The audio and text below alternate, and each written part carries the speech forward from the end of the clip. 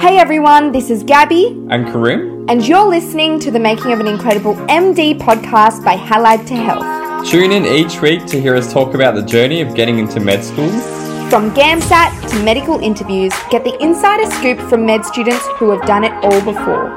So stay tuned and get ready to get med ready.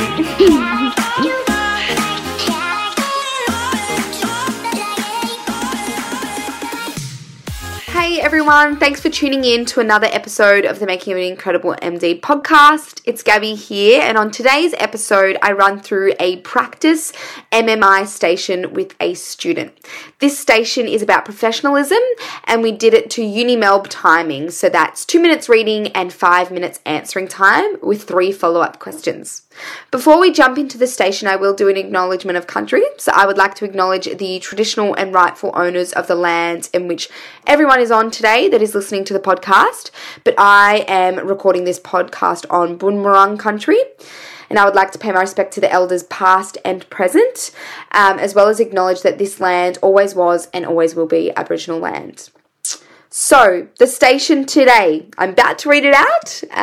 If you would like to follow along, you can listen to the scenario and then give yourself 2 minutes to think about the scenario before answering the questions. So, you are currently in your last year of medical school. It is your final clinical rotation and it is important to attend. A colleague of yours has been extremely unwell over the weekend, struggling to get out of bed. You arrive at clinical placement on Monday. To your surprise, your colleague is present. She looks terrible, no better than she had over the weekend. As she walks past you in the corridor, she whispers, "Don't worry, I'll be fine. I can't afford to miss today." Good luck. Okay, that's reading time up. Your first question is, what would you do in this scenario? Honestly, there's little that you can do in, I think, changing the decision of the person, because it's hard to influence someone else's decision, especially on something that I'm assuming they've worked very hard to get through medical school. And so a final clinical rotation might mean something monumental to them. Plus, if it's important to attend, it can be hard to persuade someone out of it in case they have the anxiety over missing an important piece of information or something important in that final clinical rotation.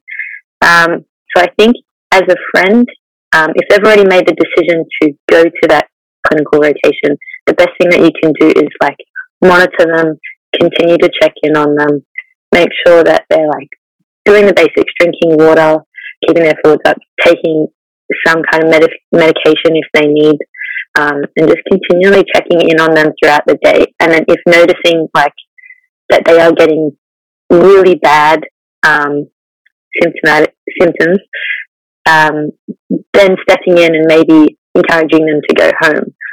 But I think there's no point in scolding them or making them feel bad for turning up when they're sick. When this is taking their academics seriously might be just something personal to them. So just being there for them silently, and then if need be, stepping in and giving them advice to go home or to seek better help from someone else, or to advise a supervisor or something that maybe this person is unwell and we should keep an eye on them. You know that this is not the first time that your colleague has been unwell on placement whilst being with patients. Does this change the way you would respond? No. At the end of the day, it is their decision to continue turning up to their placement. Yes, it puts other patients at risk, and assuming that you're in a hospital or a medical facility, you are obviously around people that are already unwell or are at a higher risk of becoming unwell. So it isn't the wisest thing, and you can voice your concern to your colleague, but like I said, at the end of the day, there's not much that you can do in swaying their decision. You can just tell them the correct point of view from what you believe, in that they are putting people at risk. But you can't change what their action is. And so if they do continue to rock up, then you just need to adapt to the situation, and whether that's encouraging them to maybe wear a mask if they've got a cough or visible symptoms, or just encouraging them to take care of themselves and keep a distance, and little things. Personally, what would you find the most challenging in this situation, and what strengths/weaknesses of yours would you work on to help manage this situation?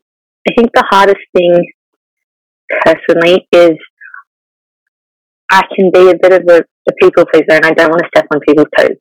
So I would be scared to speak up to a friend, especially or a colleague, and especially if I am closer friends with them. I don't want to make them upset, and I don't want to create kind of like a power relationship where just because I'm in a better position in terms of physical health doesn't mean that I have a right to tell them what to do with their own decisions. And so I think I'd struggle with that. But at the end of the day, I think my strength of just being non-judgmental, just like knowing what is the correct procedure in that kind of situation, but being able to adapt and not judge whatever approach is taken by my colleague would be my best strength. And that I'd still make them feel comfortable with whatever they choose and support them with what they do so that we can minimize the risk of the whole situation. That's the last question, and you have 40 seconds. Is there anything else you'd like to add? I don't think so. No? That's okay. That's fine. Well done. Hi everyone, sorry to interrupt your podcast, just popping in to let you know that our Hala to Health MMI season is just around the corner. This season, we have the option of both virtual and live circuits, where you can choose whether to submit your mock MMI and get feedback from an examiner at a later time, or attend the live circuits and get feedback from a real examiner who is a current medical student who's done it all before in live time. If you're interested in finding out more about these great MMIs, please find links in our show notes, or otherwise you can head to our website to get more information. We'll see you at the live MMIs. So, first of all, how do you think you went?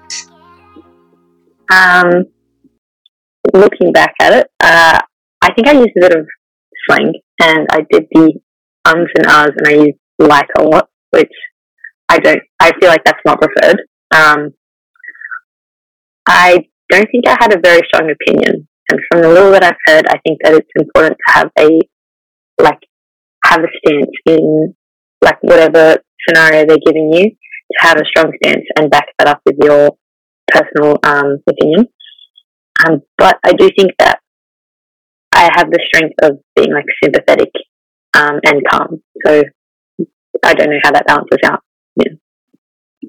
Yeah, no, great. I think that's a really good reflection. So let's run through those things. So first of all, the ums and the likes and the jargon, that's okay. That all comes with practice. Okay. Those, I would say, are the easiest things to fix, but also the most time-consuming things to fix. Mm-hmm. So keep at it just every time you do an interview practice. Just try.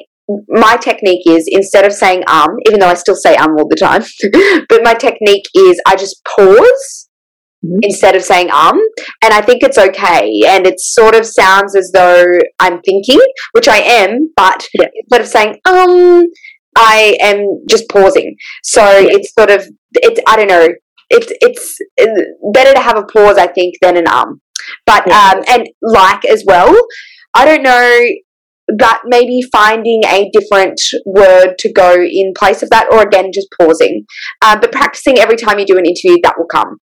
So don't stress too much about that, as well as structure. So I think partly the reason why you use the word ums and likes all the time is because you don't have a solid structure yet, which is fine because this is one of the first interviews you're doing. So that is fine that you don't have a structure, but maybe try to just play around with a few different structured types and see how you go with that, to see if that reduces the ums and the likes a little bit as well. It makes you feel a little bit more confident when you're responding as well. Yeah.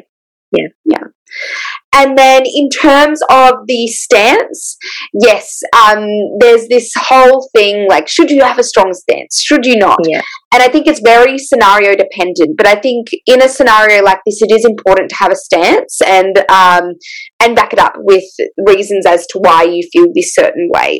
And it's also good to have an open mind and demonstrating that you do have an open mind. but I think it is important to pick a side most of the time.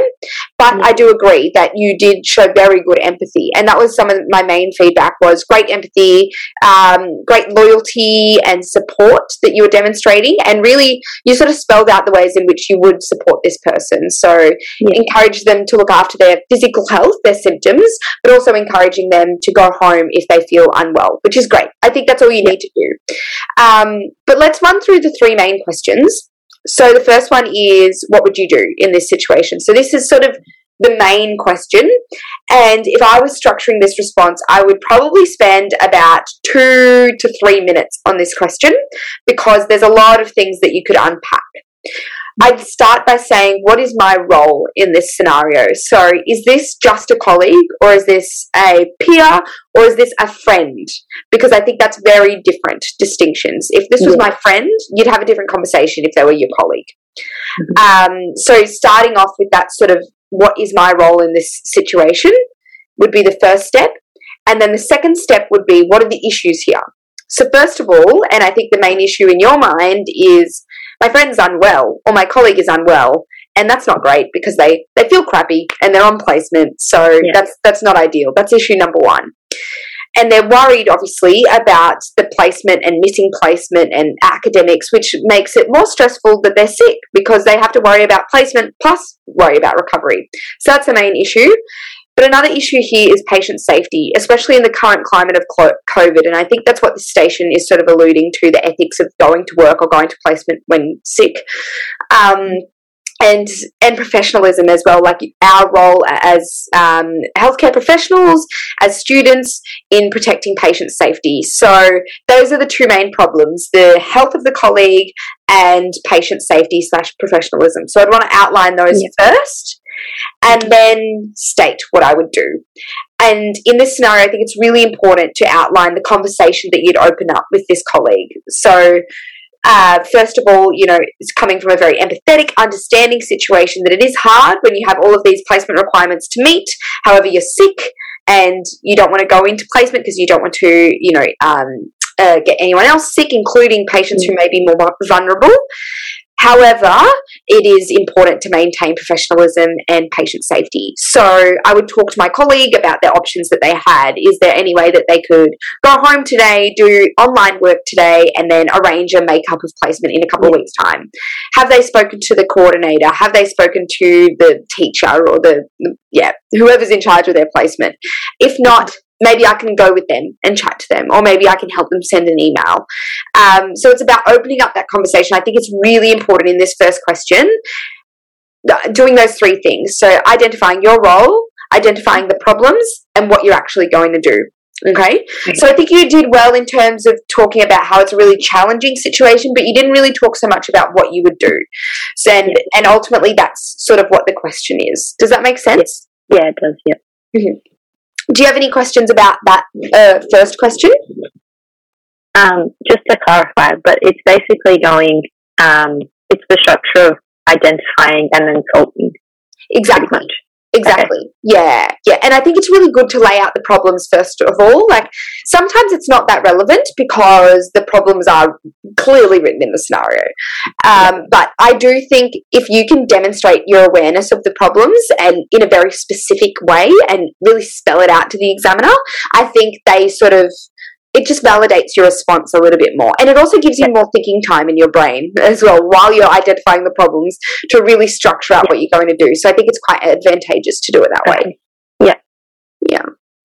And then the second question sort of just goes on from that, asking, that it's not the first time that your colleague has attended placement unwell.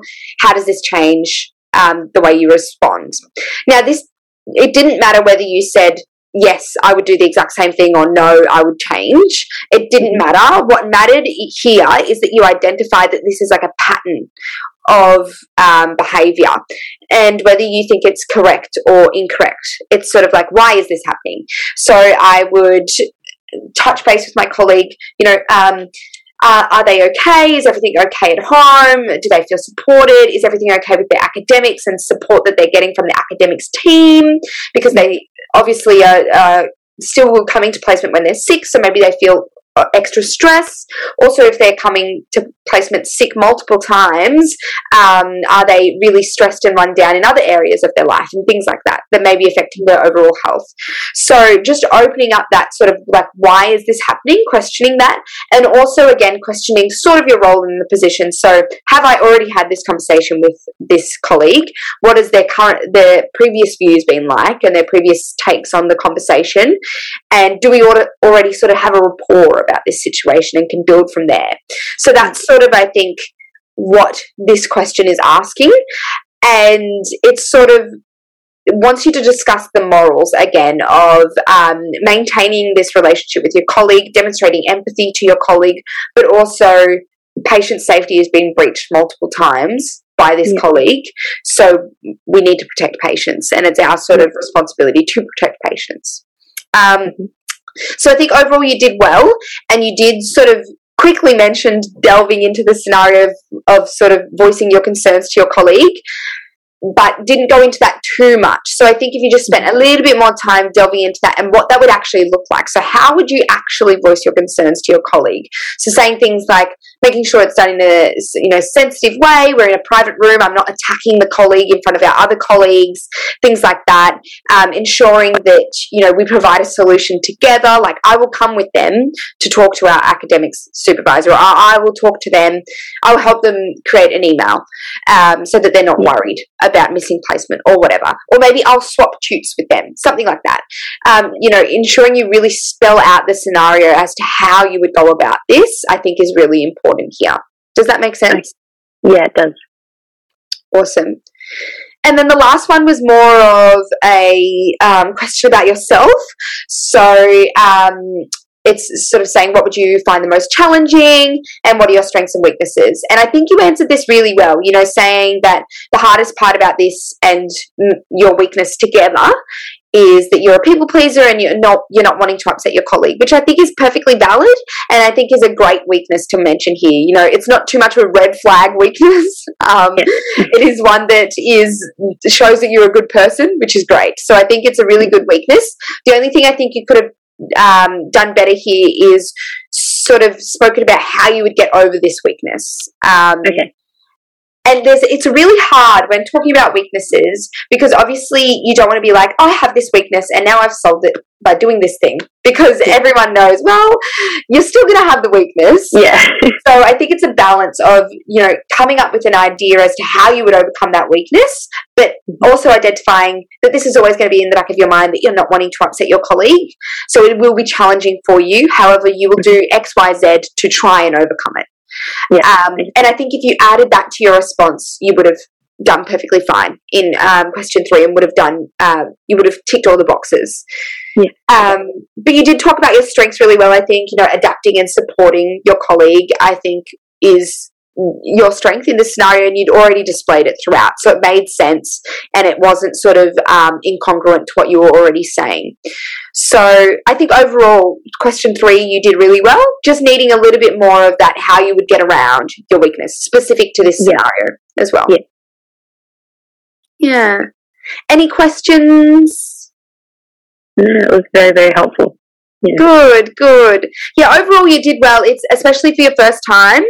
I think the main things you can work on at the moment is just structure of your responses and what you can do in reading time to maybe ensure that you can have a stance, if that makes sense. So what things can you brainstorm in the reading time to ensure that you can be confident in the decision that you make throughout? Because I was a bit like that as well. When I first started practicing med interviews, I would always sit on the fence for things because I was like, well, that shows that I'm open-minded and that I don't have to make a decision. But most of the time there is usually an answer that they're looking for. But in saying that, you can say an answer that they may not be looking for as long as you back it up with, reasons why.